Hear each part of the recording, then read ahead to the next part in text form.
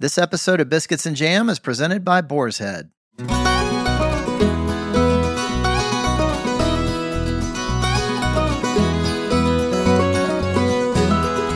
Welcome to Biscuits and Jam from Southern Living. I'm your host, Sid Evans, and today I'm talking with a guy who's been a major Hollywood star for about as long as I've been alive. But before he starred in Breaking Away or The Big Easy, Dennis Quaid was a kid from Houston, Texas, who grew up loving Elvis Presley and wanting to play rock and roll. His early success as an actor led him to a major career in movies, but he never gave up his musical ambitions. As the longtime frontman of Dennis Quaid and the Sharks, he's built a reputation as a legitimate, high-energy rock star. Recently, though, he's moved to Nashville and produced an album called Fallen, a gospel record for sinners that reconciles his rediscovered faith with years of hard living and addiction. We'll talk about all that, his complicated history with the Baptist Church, and the first time he saw Willie Nelson on this week's Biscuits and Jam.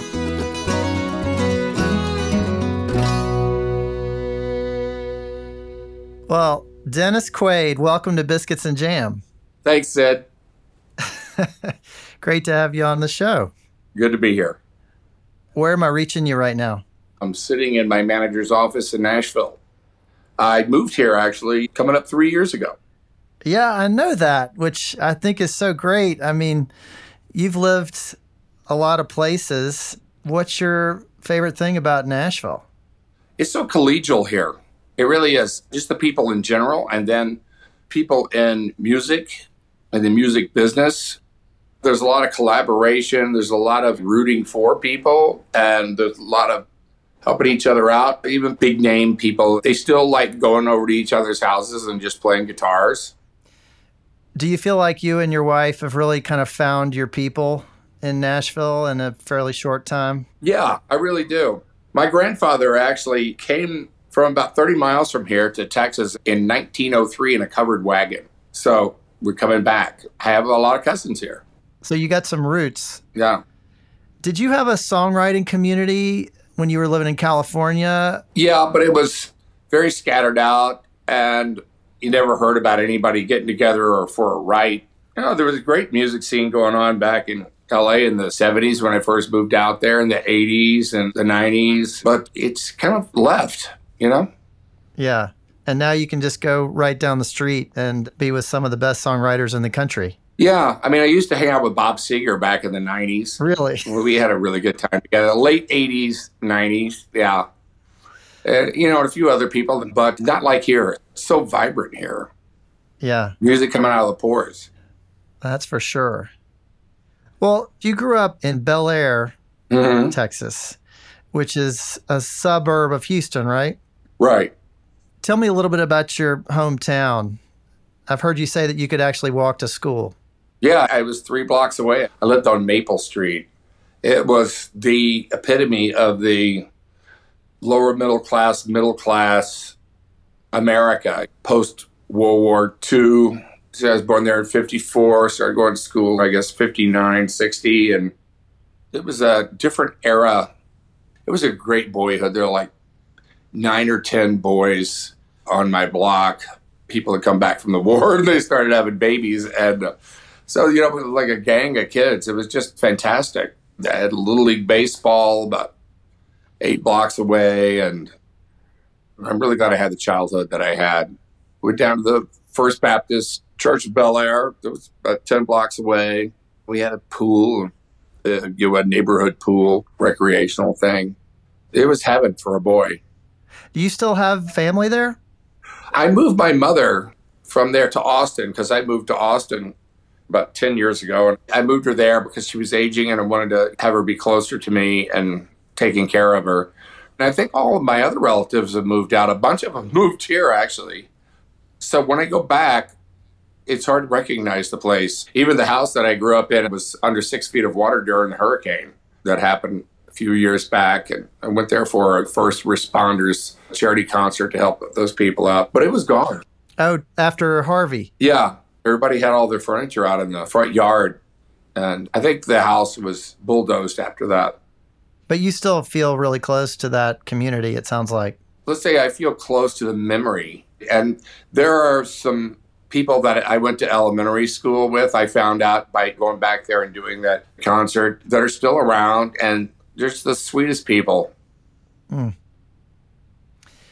You know, Dennis, I always talk about food a little bit on this podcast, and especially when my guest is from Texas. Who was the cook in your family? My mom. Yeah. Yeah, my dad could make bacon really well. That was about it. Well, tell me a little bit about your mom's cooking. What were some of her specialties, or what was she known for? Chicken fried steak, fried chicken. We would have calf's liver once a week. And it was just this rotation, chicken and dumplings and salmon cakes, fresh green beans, and mashed potatoes with lots of gravy. First, you have to have your bread and put gravy on that, and put gravy all over everything because it was gravy and stuck to your ribs. Yeah. Yeah, remember that can of bacon fat that was in a coffee can that sat in the refrigerator because you didn't have disposals back then, so you put that stuff down the sink. And that got a lot of use, I guess. Oh, we had a lot of use, yeah. That's how you made your gravy, man. Yeah, calf's liver. Wow. Calf's liver, yeah. I still like it, actually. Haven't had it in a long time. They don't have that at the Palm, though, where I just ate. So. What about the holidays? Was that a big thing for y'all and for your mom? Yes and no. I mean, summer was the greatest. That was just one big, long holiday. Christmas was good, but it was also one of those things where my mom always wanted to put Jesus in Christmas instead of Santa Claus. You know what I mean? So we hardly ever decorated our house. A little bit. I'm not saying they were strict or anything like that, but we just weren't the ones to do all the big decorations and all that stuff. We'd have a tree. And I loved Christmas, actually, up until I was like 12, when it got closed for Christmas one year. Because you don't know what to get a 12-year-old, so it got closed. Did that kind of ruin it for you? Pretty much, yeah. Dennis, I saw that you lost your mom a few years ago at the age of 92 or something. Is that right? 93, actually. She barely made it. You mentioned the church, and you've got this album coming out that's got a lot of close ties to the church. Was your mom a religious person? Yeah, she was very much of the spirit. She was a Christian, and she was raised like that. My grandfather, her father, he was a farmer and worked as a wildcat on oil rigs and things like that. And he also was a tent preacher to make ends meet for a while and sold Bibles door to door. So we went to church quite a bit growing up. And I don't know, I became disillusioned with the church, actually, around that same time, about 12. I'd forgotten my offering for Sunday school. I really got ripped for that. And, my 12-year-old point of view of what hypocrisy was, church wasn't supposed to make you feel bad. And this was the Baptist church. Yeah. I think I made it a lot bigger than it was. But anyway, I looked around the world, and what they were saying in church was either hellfire and damnation, or it was these pretty sayings that didn't really apply to real life. I think my parents were getting a divorce also around that time. And so I think that maybe kind of splintered things as well. Anyway, in high school, I read this short novel, Siddhartha, Hermann Hesse. It's really the story of Buddha, sort of hidden in novel form. And I was really quite taken about it. That kind of started me on a path. And I read the Bible. I read it cover to cover at the age of 19. And I've read it like 4 times now, once every 12, 15 years. It changes a lot. I can continue on if you want. Yeah, well, I'm really curious about this because it's so connected to the new album and the path that you've been on. Right. And I'm curious about the church itself, too. I mean, was this like a pretty formal place that you went to? Yeah, I got baptized at the age of 9. The Little League assistant baseball coach of my brother came to the house, talked to him about getting baptized. I think he was 13, and so I was listening to them while I was watching TV, and I decided that I was going to get baptized too.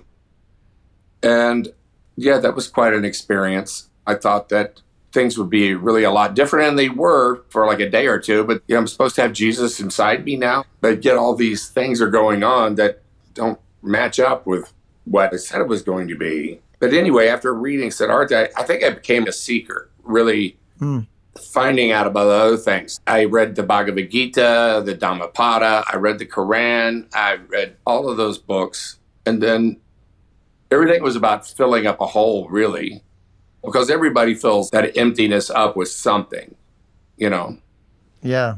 And those somethings are fun, and then they're fun with problems, and they become problems. Then into my mid-30s, really had a bad thing going on with cocaine. I think it had taken over me, and had one of those white light experiences, and I checked myself into rehab because I saw myself dead in 5 years, or losing everything I had, or in jail, or whatever. And so I'm glad that happened. 30 days, and I got it. I quit. And I spent the next 2 to 3 years really gnashing my teeth, staying away from all that, and also because of that hole that was still there that needed to be filled. And that's when I went back and read the Bible again. And this time I was very struck by the red words of Jesus.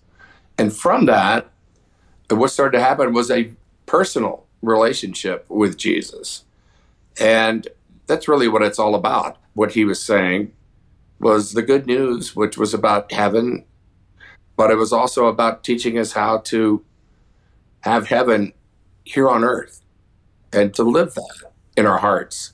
And of course, we're not perfect, and it doesn't go on all the time, but it really finally clicked. And it wasn't all at once. It's just something that's become more and more real to me as time has gone by.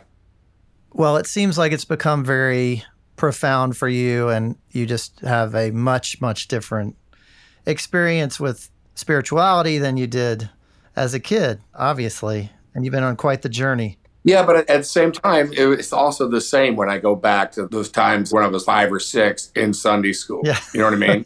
It's only when my head started to think, After the break, I'll talk more with Dennis Quaid about some of his musical heroes, from Johnny Cash to Chris Christopherson, and his new album, Fallen. This episode of Biscuits and Jam from Southern Living is presented by Boar's Head, introducing Sweet Bee's Honey Barbecue Glazed Chicken, a new classic flavor available only from Boar's Head that brings the celebrated traditions, signature flavors, and iconic taste of sweet honey barbecue to your local deli. Inspired by famous barbecue joints and the aficionados who know the reward is worth the wait, comes an authentic experience that can only be from Boar's Head. Made with premium ingredients, this slow-roasted chicken is delightfully sweet with notes of honey and perfectly balanced with savory hints of hickory smoke. Honey drizzled and barbecue sizzled. Ask for freshly sliced Sweet Bee's Honey Barbecue Chicken during your next visit to the deli counter. Boar's Head. Compromise elsewhere. Welcome back to Biscuits and Jam from Southern Living. I'm Sid Evans, and today I'm talking with actor, musician, and now gospel artist, Dennis Quaid. Well, Dennis, I want to talk to you about religious experiences with music, so to speak. When did you hear something that really set your soul on fire musically for the first time? Oh, that'd be Elvis. There was a song, too, Purple People Eater, that was going on back then. Blue Suede Shoes. Of course, that was Carl Perkins, but Elvis did it. Hank Williams. Yeah. Eddie Arnold, I really liked. I'm just talking about a kid in the back seat and the parents playing the radio, I also think about a kid growing up in Texas in the 60s. You were surrounded by so much music from Texas and so many people. I mean, I got to ask about Willie Nelson. I mean, Willie just turned 90 this year. And as someone who grew up around that, did you discover him kind of back then or later, or what does his music mean to you? I didn't know of Willie Nelson, but when I was 11, on Labor Day weekend, 3 years in a row, we went to this dude ranch, which is in hill country of Texas. My parents got tickets and saw Willie Nelson. He had just come back from Nashville. And he had really short hair and long sideburns around the early mid-60s. Of course, fast forwarding to Jerry Jeff Walker and Waylon Jennings, Willie, and the whole Lukenbach thing that grew out of there had a profound effect on me. That whole Austin scene and the Armadillo, the rise of Texas music. In fact, I just got invited to play the 50th Lukenbach reunion. Oh, that's great. What an honor. I jumped at it. It was really fantastic.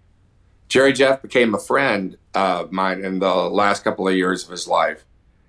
And I was really mad that he left, but I felt like we got kind of close. We talked a lot on the phone and, just saw him every time I went to Austin. I want to just say a few names and just tell me kind of the first thing that comes to your mind. Johnny Cash. Johnny Cash is my original. I knew of Johnny Cash, but when I started playing guitar is when I really got into Johnny Cash. Got my first guitar at 12. And I started playing Johnny Cash right off the bat. For one thing, he's easy for a young guitarist. It's simple chords. And I could never shred a guitar. I knew I was never going to do that. So songwriting was my defense. And Johnny's songs, they're stories. And they just really stay with you. And he's simple, love a sense of humor. I wanted to be him, that rebel thing that he had going on, which is really what my record is. You have this rebel outlaw thing, and you got this man of God at the same time. Yeah. I never met him, but I did talk to him in June. He was in the hospital when I was doing Great Balls of Fire or something, and they called. Wow. Charlie Pride.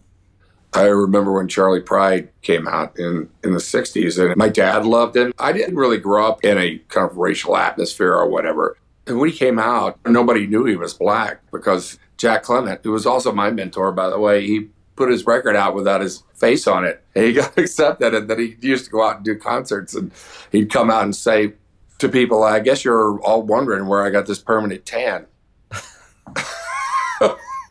But yeah, he was something else. And in fact, I went and met him and got the rights to do his story a year before he died. He died of COVID. I know. And we're still going to do it. We have a script written for it and everything. His wife, Rosine, she's still here. And she's an incredible lady. One more I want to ask you about, and that's Chris Christopherson. He was a huge hero of mine, starting from about 17. It's hard for anybody to come close to him and take the ribbon from your hair. And Bobby McGee. Yeah. They'll be singing Bobby McGee in 500 years. Yeah.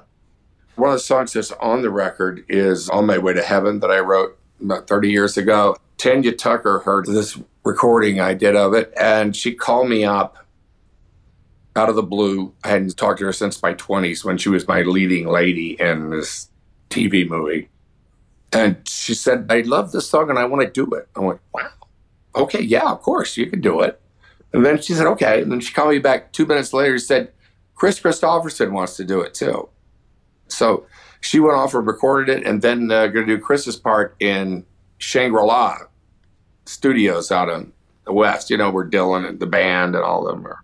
So I go in there, and there's only 2 studios. I walk in the wrong one, and there's Neil Young at the board. So backed out to go to the next one, and there's Chris. Tanya's doing the lyrics with him, and it was just, I have the luckiest life.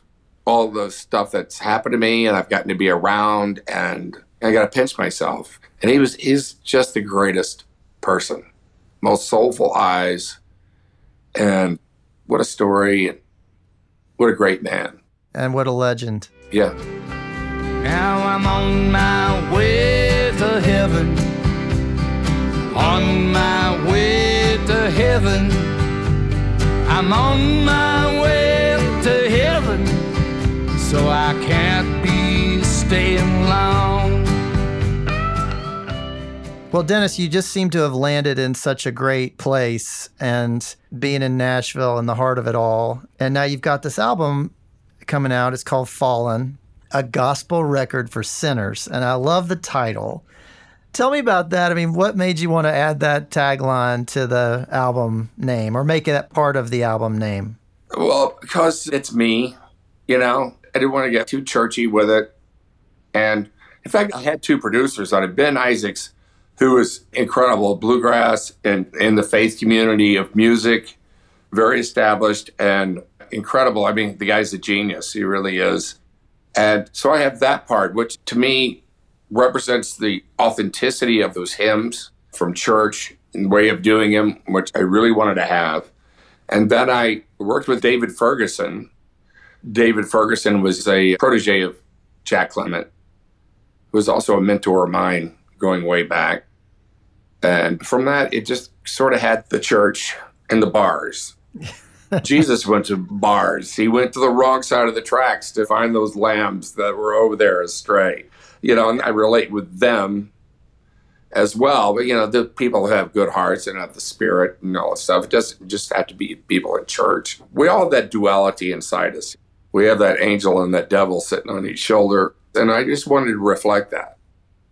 Well, you're going to get right into it. I mean, you start out the title track, Fallen, which starts out talking about a joyride down the devil's highway. Yeah. My eternal soul hanging by a thread. It's about riding with the devil, which is kind of personal for me, really. It's about 20 years of my life, really. And it's also the story of the prodigal son, the son who asked for his dad's inheritance, and dad gives it to him, and he goes off and he wastes it on wine, women, and song. Winds up in a pigsty, and 2 years later wants to go back home, but he feels ashamed. But he does, and there's his father there to welcome him. Yeah. But the other brother, the one who stayed, the good one who did everything his father didn't waste nothing, he got really mad about that. And, you know, I've done everything you wanted me to do. And dad says, well, can't you understand? My son was lost. Now he's found. He was dead. Now he's alive.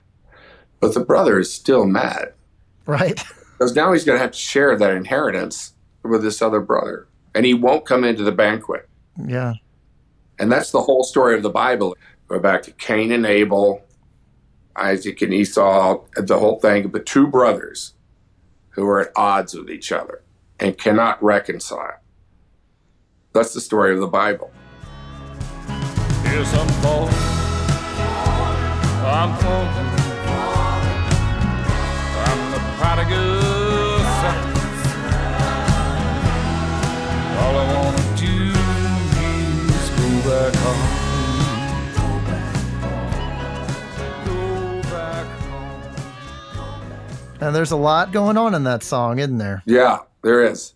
But, yeah, I wrote that about 5 years back, and I felt like that was really the start. It wasn't conscious, but starting with Fallen, and my wife actually made the order. And by making the order, she actually made a kind of a story out of it in the sense that it's a spiritual journey that starts out at the bottom and at the end is on my way to heaven. You know, it ends with I'll fly away.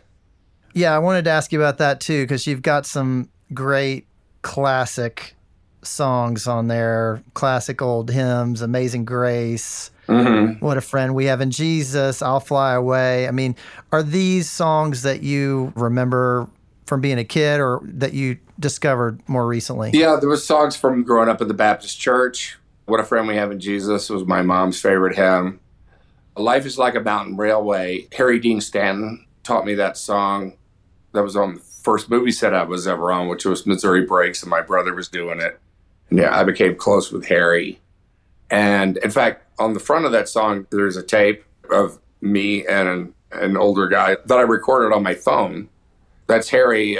We'd done that like 2 years before, and I think it's the last recording that Harry ever made before he died. He was like 92 at the time, but he had that real old-time way of singing that I believe was from 1884.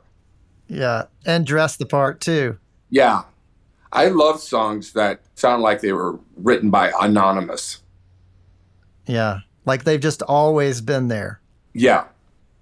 Yeah, they just have. Well, Dennis, you've been playing for years with your band, Dennis Quaid and the Sharks. Are you guys still going to keep doing the rock and roll thing? Yeah, I think if the opportunity arises, but not as much. I think we've done a couple of gigs since COVID, one or two. But I've moved here as well, which kind of precludes a lot of things. I also started branching out and going out by myself for the first time since I was 19. Just me and a piano and a guitar, and just to have a personal connection with the audience, which was kind of frightening at first, and it turns out we really had a whole lot of fun. Yeah. Well, I got to ask, do you and Laura see yourselves in Nashville for the duration? Oh, yeah. Oh, this is definitely home to me. Yeah. You know, I grew up in Houston, and I still have a house there because my kids are still in school, and I'm there every 2 weeks during the school year for 2 weeks. But I really love Nashville. This is such a great community. It's so collegial and familiar. Have you found a community of faith there? Yes, we have. We're still a little bit church shopping, I got to admit. But yeah, we definitely have a whole community around us, which is so much easier to find here because it just comes up in everyday conversation here. Well, Dennis, I just have one more question for you. You spent a lot of years in Hollywood and a lot of time in studios and on movie sets and a lot of time far from where you grew up. What does it mean to you to be a Texan? So glad I'm a Texan. I really am, because really have a definite feeling of where I come from and the place. That whole thing of Texas history that we learned in the 4th grade. You know, I got to play Sam Houston in the Alamo too, by the way. It's so big, and there's so many Texans out there in the world. And they always come back. They go out, they come back. Love the place. Every part of it. Well, Dennis Quaid, thanks so much for being on Biscuits and Jam. Hey, Sid, I had a great time. Thank you. You got any gravy for those biscuits, by the way? Yeah. We got some around here somewhere. Yeah, because that's my kind of Texas breakfast. Thanks for listening to my conversation with Dennis Quaid. Southern Living is based in Birmingham, Alabama. Be sure to follow Biscuits and Jam on Apple Podcasts, Spotify, or wherever you listen. And we'd love your feedback, as always. If you could rate this podcast and leave us a review, we'd really appreciate it. You can also find us online at southernliving.com/biscuitsandjam. Our theme song is by Sean Watkins of Nickel Creek. I hope you'll join us next week for my conversation with the incredible mother-daughter pair known as One the Duo. We'll see you then.